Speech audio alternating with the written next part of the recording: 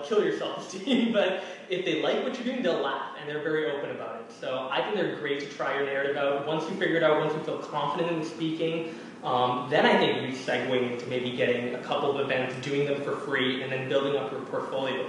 But a lot of people these days, they go right for the thing like, I've done a lot of entrepreneurial work, I'm worth 5K, 10K. Right. I haven't done any speaking before, and it really angers me. Right. Just jumping into it. Yeah. It's a whole different craft. You can't just. Not everyone's meant to be a speaker. Not just like not everyone's meant to be a videographer, or a writer, or anything like that. Right? Yep. I'm not saying you can't do it. I'm just saying, just like anything, it takes time to prepare for. Absolutely. And people don't concentrate too much on that because they're all about getting the money and getting that spotlight. Right, and kind of do what you can when you first start too, right?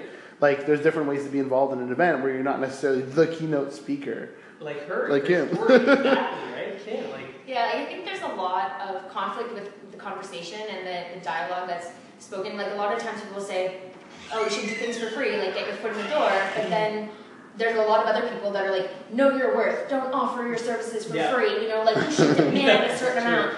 But I think you really just have to think about, like, potential, right? Like, what could come out of the situation, and maybe nothing. Like, it's maybe nothing, and a lot of times there will be nothing, but if you do 10 things in a year that are kind of for free, or, for your time, or whatever, and 1 or 2 of them turn into something productive, then that's worth it. It's totally worth it. And you just gotta put yourself in the situations that you think, and then once you're in them, take action, right? Like, you gotta, like, do things to try to move the ball forward, or to get yourself noticed, or to meet the right people and talk to them. And that's a lot of self-initiative. Yeah. That's a lot of being like spending a bit of time to build out what your introduction is, figure out the context of the organization you're even trying to speak at, doing a bit of your own research, and then making the ask, but making it in a very strategic way, right? And at the right time too, right? And that includes also the follow-up, like you talked about, right? Yeah. And that all, if we could lead in very quickly to like LinkedIn. Yeah. So like you're huge on LinkedIn, very active on there. Very active. And I know that, not to make this so much about like your,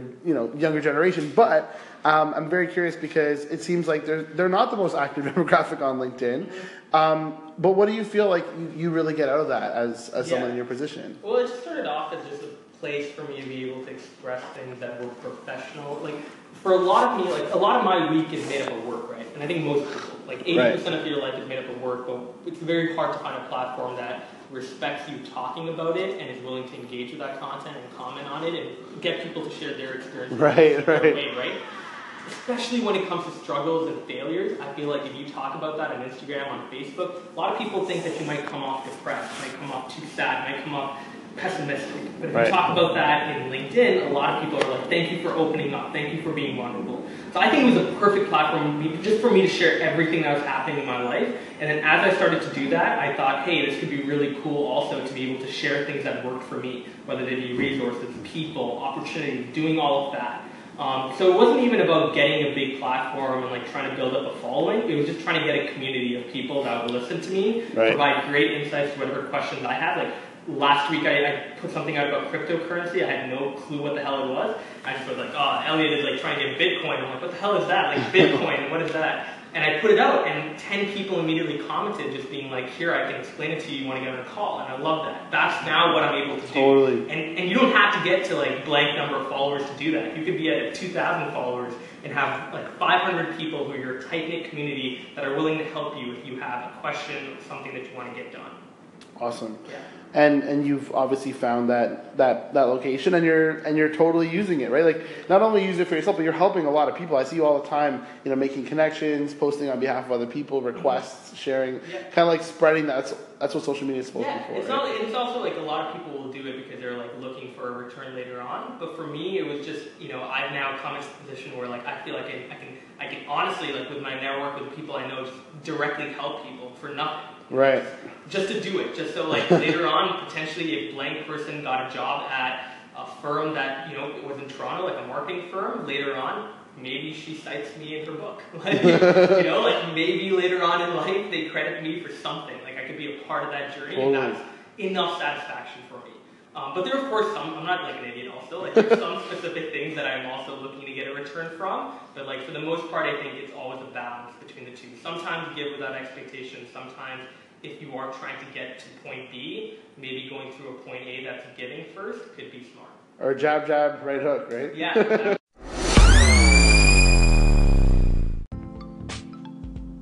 what you just listened to was a conversation that I had with Manu, Go Swish is his username, and Kim Parnell.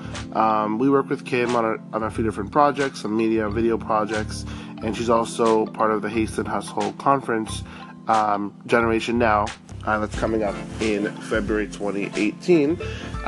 Manu will also be speaking at that conference, and they share the story of how they connected the first time. We're going to be including that in our vlog, but it had to do with meeting Gary Vee, being in a car, so really, really cool story. Anyway, so I thought I'd interview them when they were at the studio yesterday. Obviously, the whole clip, the whole audio interview is a little bit longer, but we just got that clip for the podcast.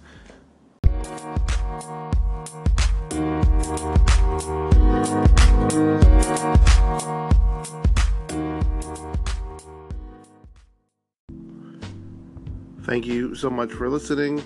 That, again, was Kim from Toronto, but Manu, who was actually traveling from New York.